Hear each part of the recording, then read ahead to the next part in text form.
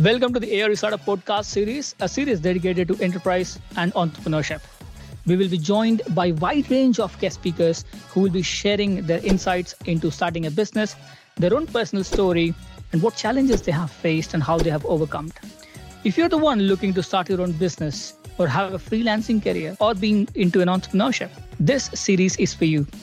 Stay tuned with us to get some amazing tips and advice from our guest speakers. And let's welcome our guest speaker for today. A warm welcome to the ARU Startup Podcast. My name is Omkar Singh, and today we are joined by Jemima Willcox, co-founder of the Willcox Collective and NeuroSpicy entrepreneur. Indeed, yes. A very interesting terminology, which we will be discovering more in detail in this podcast. So let's welcome first our guest speaker. Hi, Jemima. How you are feeling today? I'm feeling excellent. This is such an amazing experience, and being back in the place that I went to university. I'm delighted and very excited to do this with you. Thank you so much for joining us. And I think first we begin about your journey, just to know more about your journey since you left ARU. So I studied photography and I graduated with a BA Honours in 2012. I left Cambridge and moved to Manchester to be in a bigger city with more opportunities. Didn't work out, unfortunately. Got stuck working in a car insurance call centre. Plodded along, came back to Cambridge. A couple of years, worked in various different jobs, but still wanting to do the creative, and started getting to the concept of doing marketing. Did some marketing freelance and organising and managing social media accounts for small businesses. And that took me to the job of a marketing assistant. I hated it. I despised it. It was the organisation, the people there just did not mesh with me whatsoever. And create a business in Cambridge, specialising in working with entrepreneurs and business owners, doing headshots, brand portraits, event work.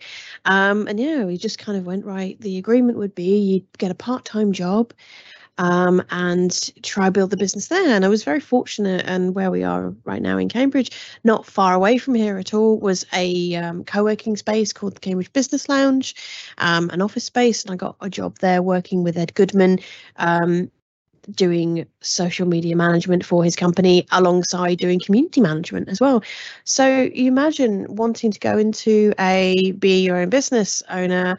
But then I made this fantastic step of being surrounded by other business owners and working with other business owners. And then about a year later, he comes to me and he says, look, I think it's time you move on. I'm firing you. And I was like, wow, no, you can't do that. That's no.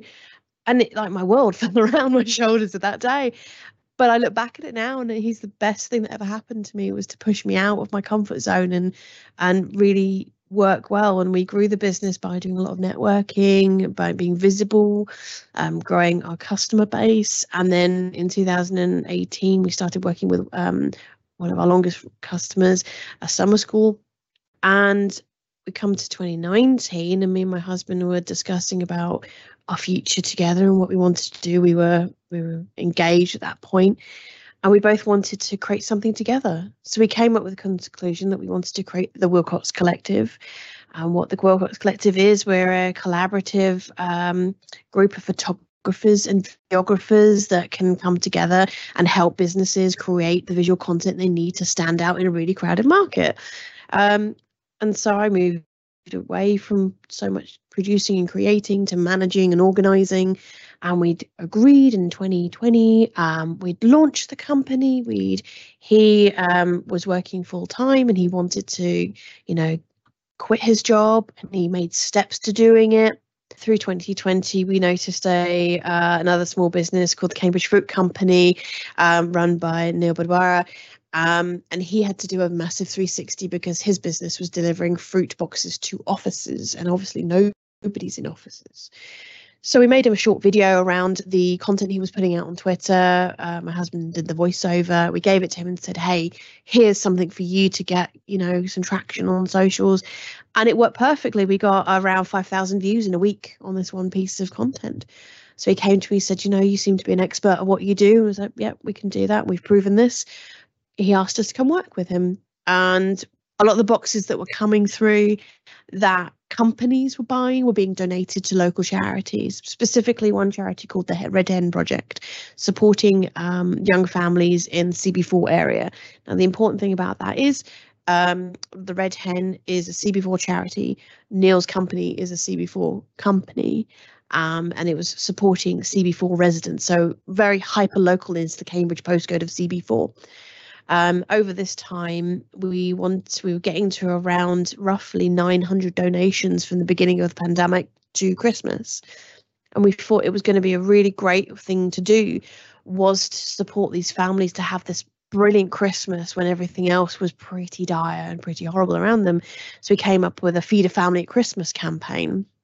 And how we helped them was Neil went live on Facebook for every week from the beginning of November to the end of it, shouting out people that had made those donations for these amazing, turkey boxes with all the trimmings and everything you need to have a wonderful roast dinner, and which spiraled out of control. Like, it was so popular that we have businesses like ARM and Spotify donating these boxes. And was this in COVID times? It's in COVID time. We donated 167 boxes. Yeah. 167 families got a special Christmas that year. Wow. From the effort we put there. And that was on the power of social media, going live on Facebook, shouting out people that donated, and it just got a lot of traction from there. So really proud of the work we did together on that. And then when we wrapped up together, I kind of looked at it and I wanted to, my goal in 2020 was to launch the collective, was to start working with larger companies, was to get our creative vision out there and, helping other companies, which we did within Neil. But I was doing the marketing, everything. Now, the collective specifically supplies photographers and videographers to projects, and we manage those projects, and we do the visual content side of it, and we deliver what's needed to be, outstanding in your field to know what's going on with what you're doing. So around June 2021, I'd made the decision I was going to move on and go back and focus on growing the collective, which I did so. And the second thing that was most notable about me working with Neil at the time was using email marketing alone. I helped him generate 25k worth of gross revenue off of just doing the marketing side of things as well. So I was really proud about that. So in 2021, and we were growing the collective, we were testing the concept of sending other members of our team out to events. One of our clients, we were able to carry on working with a long-term client, the summer school, which I mentioned. Oxford summer courses provide a 2-week academic-led course in Cambridge for students around the world to come experience what it's like to be an Oxford, Cambridge or London student, and they are fantastic organisation. They have students, the youngest from 9 years old, travelling by themselves across the world, up to 24. And I've been working with them for gone on nearly 6 years now, and our work includes going to the end of their course. They have a graduation ceremony. It's so sweet. They get given a certificate, and we are there to photograph that certificate being received for their parents or loved ones to show off. We do on-course photography for them as well, so going into the marketing stuff, and that started off with me going and doing the photography. In 2020, we'd always kept them in the loop about the progression of us, from me starting as Jemima Willcox photography as a solo photographer, working with them to letting them know about the collective, the growing of the collective. And in 2020, we had about 20 members at this time of our collective. And just to be explicit, the collective are freelancers. We don't hire these people as on payroll. They are freelancers in their own right, but they work as contractors with us. In 2020, they said, hey, you've been talking about the collective a lot. You've been talking about how many people you've got and how we're working.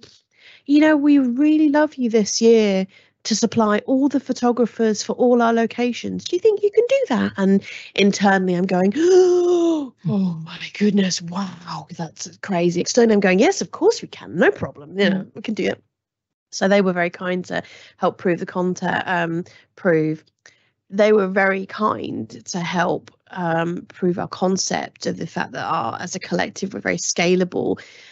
we can do project management and consultancy within our services as well, because we're able to provide this team without having to hire them straight away. So what we did in 2020 was we supplied, I believe it was 15 photographers for 8 weeks for 38 events in 3 cities.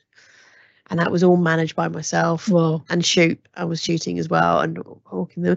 So 2020 was like a really monumental year for us to have us realize that the collective is quite powerful for our scalability aspect of things. Running on to kind of this year as well, we've grown even more. We've as we speak right now, date of recording, we're about to wrap up the second year with summer school again. But this year we've grown by a third. That's a third bigger than it was last year. So logged 51 events in 5 cities with about 20 photographers this year. And it's been bigger. So we've had a lot more. Yeah. Lot more challenges to overcome. And yeah, the other things that has been kind of fueling my fire is I am neurodiverse, and as you introduced me to, I'm the NeuroSpicy entrepreneur. Now that's just come around because I'm dyslexic. I'm suspect ADHD as well. And I was given an opportunity to have do a speaking event called She's Wired Differently, the Tales of a NeuroSpicy Entrepreneur here at Anglia Ruskin as part of the Arts and Sciences community, which was fantastic. Super well attended, and it kind of made me realise that I've got a story to tell and experiences, and I want to inspire other people. So this year we are carrying on growing the collective. We're now 27 members. I think we're going to have to stop that because I can't manage anymore. We're still growing the collective, but what the collective is going to enable us is to be able to move forward and start the NeuroSpicy Entrepreneur Club. And what that's all about is trying to bring together local, Cambridge-based entrepreneurs who are neurospicy, who are curious, who may not be diagnosed, and the friends of them to bring together as a community as well. So that's kind of my story. That's where we are today. So I hope that gives you an idea of what I've been doing. Yeah, that has been incredibly inspirational. Yeah, that has been inspirational. So I think you have mentioned a lot of things that I have. Just a few questions on. Sure. So since you graduated, you said you were in the job and your gradual transition into a business. Mm-hmm. That is something very challenging for an entrepreneur who goes first time into this sector without any support. Yeah. Was it challenging for you to gradually transition? Because you have, you have bills to pay, you have other commitments, but you have to follow your passion. Oh gosh. At the same time. Yeah. So how this transition was looking like, and what challenges you came across? Okay, so I've always worked.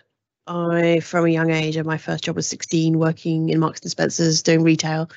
So I've known I always had to be able to support myself. So I'm always been fiercely independent and fiercely I can pay my own way.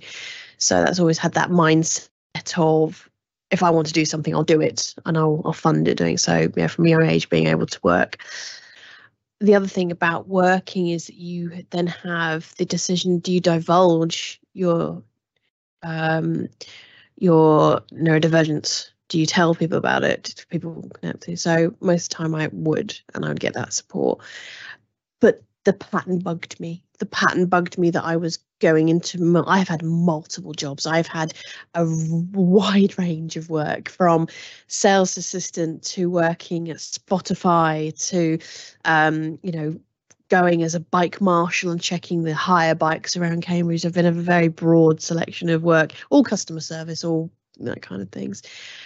And to then have that idea that I could work for myself, that I could do that, was opened up by, and I think I have to be really explicit here, I am a privileged white woman with a partner who was able to financially support us at that time. Financially, we were okay. We're not rich. We don't come from, backgrounds that have wealth, but we were able to work hard and be able to do what we needed to do. So it was encouragement from my partner. It was that avenue. The challenge is it's such a lonely thing to do. You will unfortunately miss these strange little interactions that you have, going to lunch with people, having water cooler moments, standing around the printer, that kind of stuff, because you will isolate yourself. But then that's the kind of exciting part of it is that as a entrepreneur and a business owner, you start building your tribe, building your community, going to communities, picking the communities you want to be part of, that you get a lot out of. And it helps because you're not alone. Yeah. You are not alone. And we find those people, you suddenly have that feeling of belonging. Yeah. And very interestingly, I saw you mention about the intersection of dyslexia, neurodivergence with entrepreneurship. Yes. How do you see this section? So it's really interesting because neurodivergent individuals, and when I talk about neurodivergency, I talk about autism, ADHD, dyslexia, and others, show such great potential for entrepreneurship, mainly because, as I mentioned, our brains are wired differently. We have certain traits, that kind of thing. So, we have strengths such as enhanced problem-solving abilities. Dyslexic people are very much known for being renownedly creative individuals that will lean towards creative endeavors. And they're all advantageous attributes that are great in entrepreneurial pursuits. And I think, there are a lot of shared talents around neurodivergent brains, innovation, visual thinking, attention to detail, that contribute so well. And I think the internationality is an important thing to talk about because, the MOD did a specific campaign to try attract more people with ADHD and dyslexia to their thing. So we are seeing as a massive advantage because we are people that will think differently. Did your personality traits help you go towards ahead? Was it helpful, or was it something that's stopping you to not go ahead? How was it acting, and how is it different to a normal person not being dyslexic? Okay, so I think for me, my dyslexia manifests itself with things like words. Like us having this conversation now, I have a better ability to express myself within the way that I have a verbal communication. If we were having this text conversation, over time I have got better. Over time I have using tools and areas to help me express myself succinctly. But at the beginning, trying to get my point across in written conversation was really difficult. Spelling, grammar, things like that are my common, things that I'm mostly challenged by. I've noticed over the time, the last couple of years, my co-founder, my husband, has been diagnosed with ADHD just about a year ago now. So that has been a really interesting journey because for me, my neuro divergence started when I was around 2025, and I've lived with it for most of my life. I know that it's part of me. I've found coping mechanisms. I've found a way to muddle through.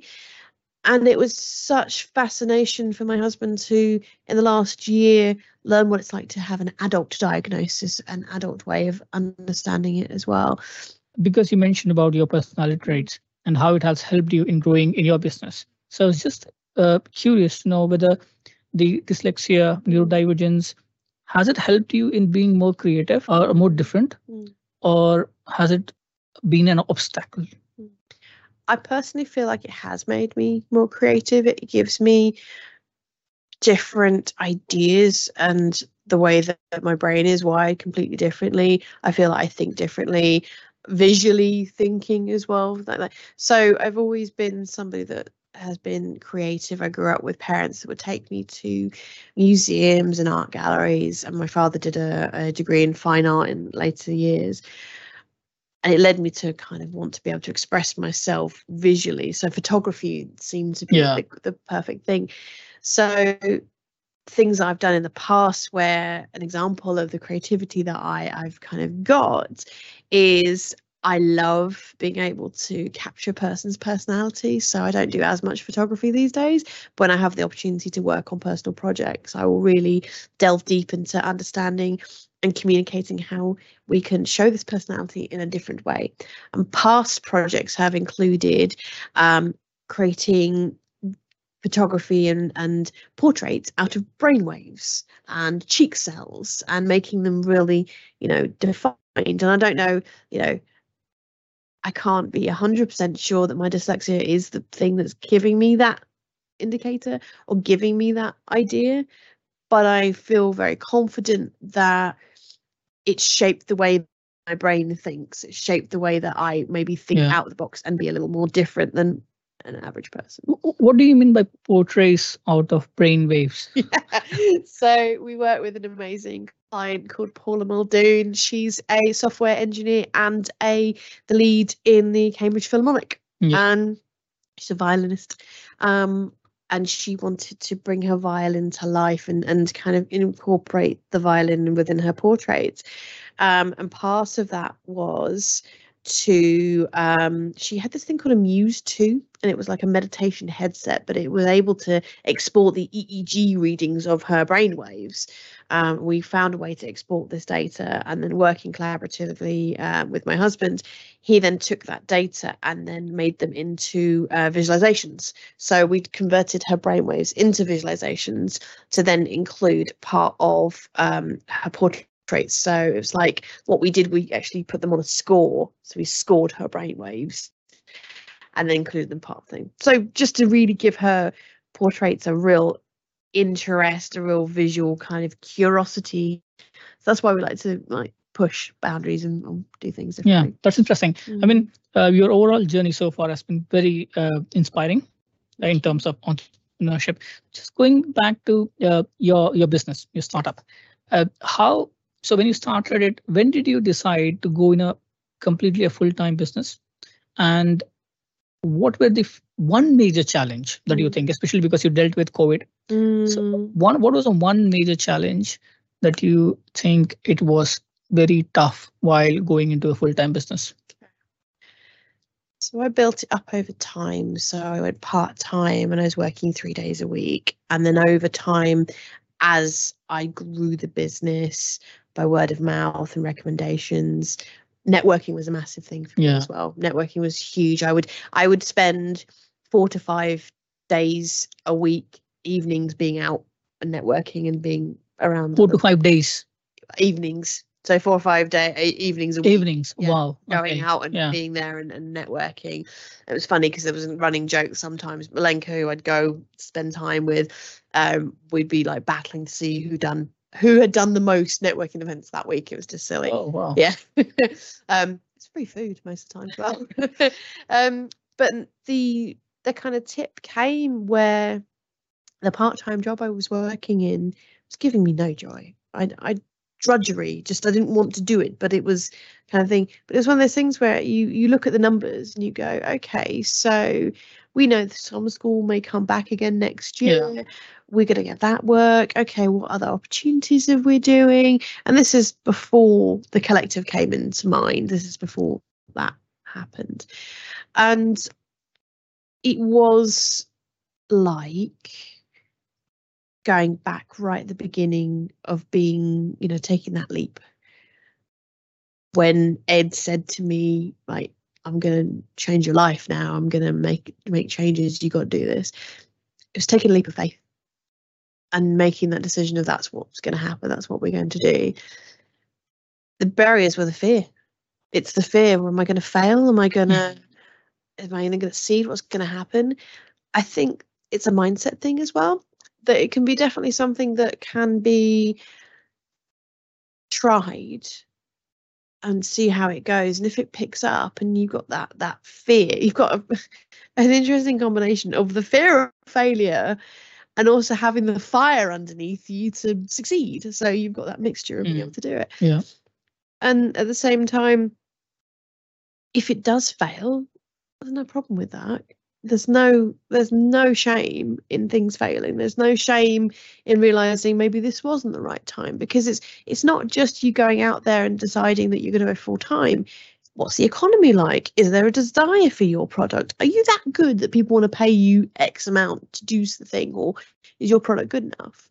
There's a lot of other factors that you can't control that you're trying to then look at and take into consideration. So if it fails, then there's no shame and there's no issue whatsoever of, going out there and getting a job, getting a part-time job, doing some other work as well. So it's just having that confidence to make the jump. It's having the fear to fuel you to do the jump, and it's having that's why I always say my husband's and my co-founder is my kind of, I am the crazy creative, I like shiny things and get distracted easily, and he's our logical planner, makes things, brings me back down to earth and asks me the irritating questions.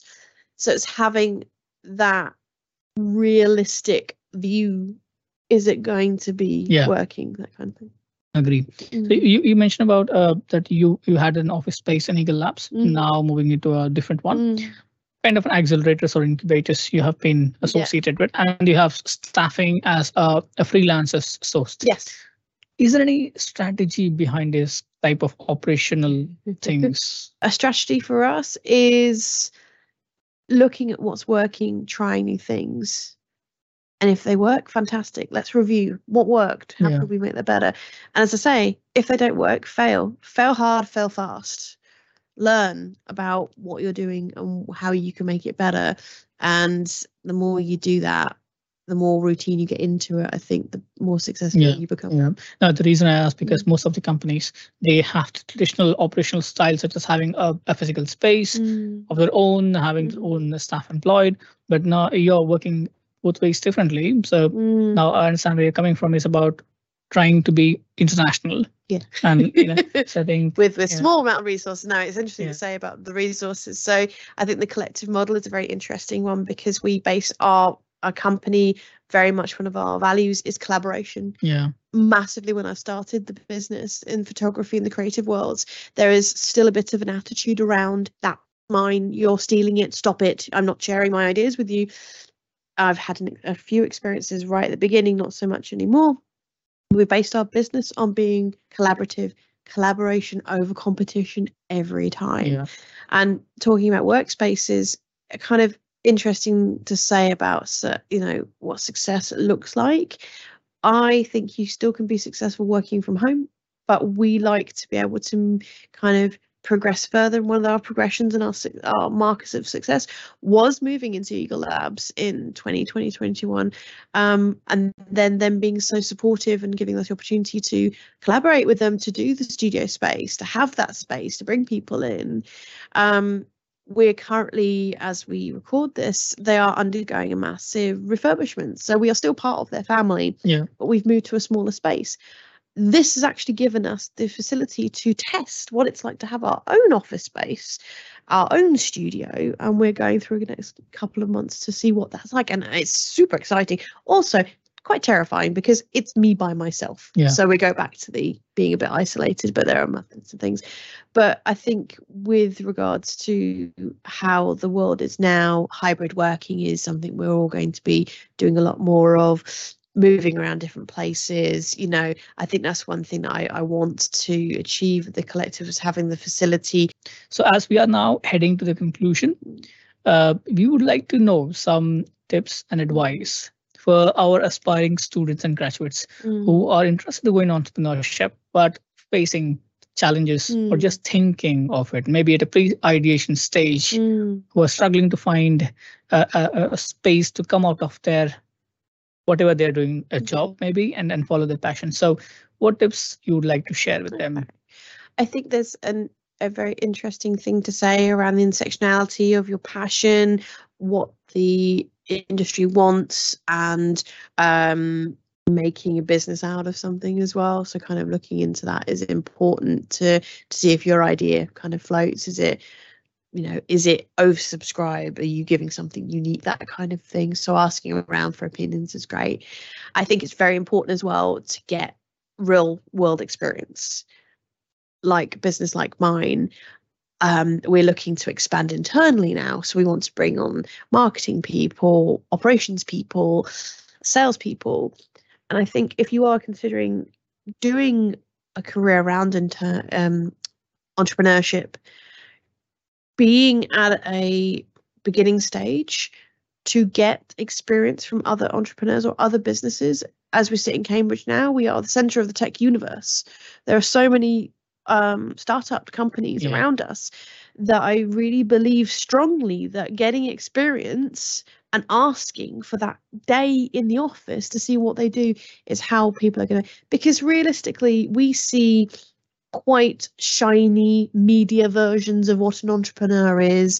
Let's get a bit more realistic ideas of what it's like to be working in a business, because if you're looking to grow an own business, go see what one running is like, go see what it happens to do, go get into the nitty gritty. And there are many businesses like mine who would adore somebody to come in and give us a hand about experience and giving things. So that would be my suggestions. Thank you so much for your suggestions. I'm sure our viewers have found it very useful. Thank you so much for joining us today. And that was the end of this podcast. Ladies and gentlemen, this is Omkar Singh signing off.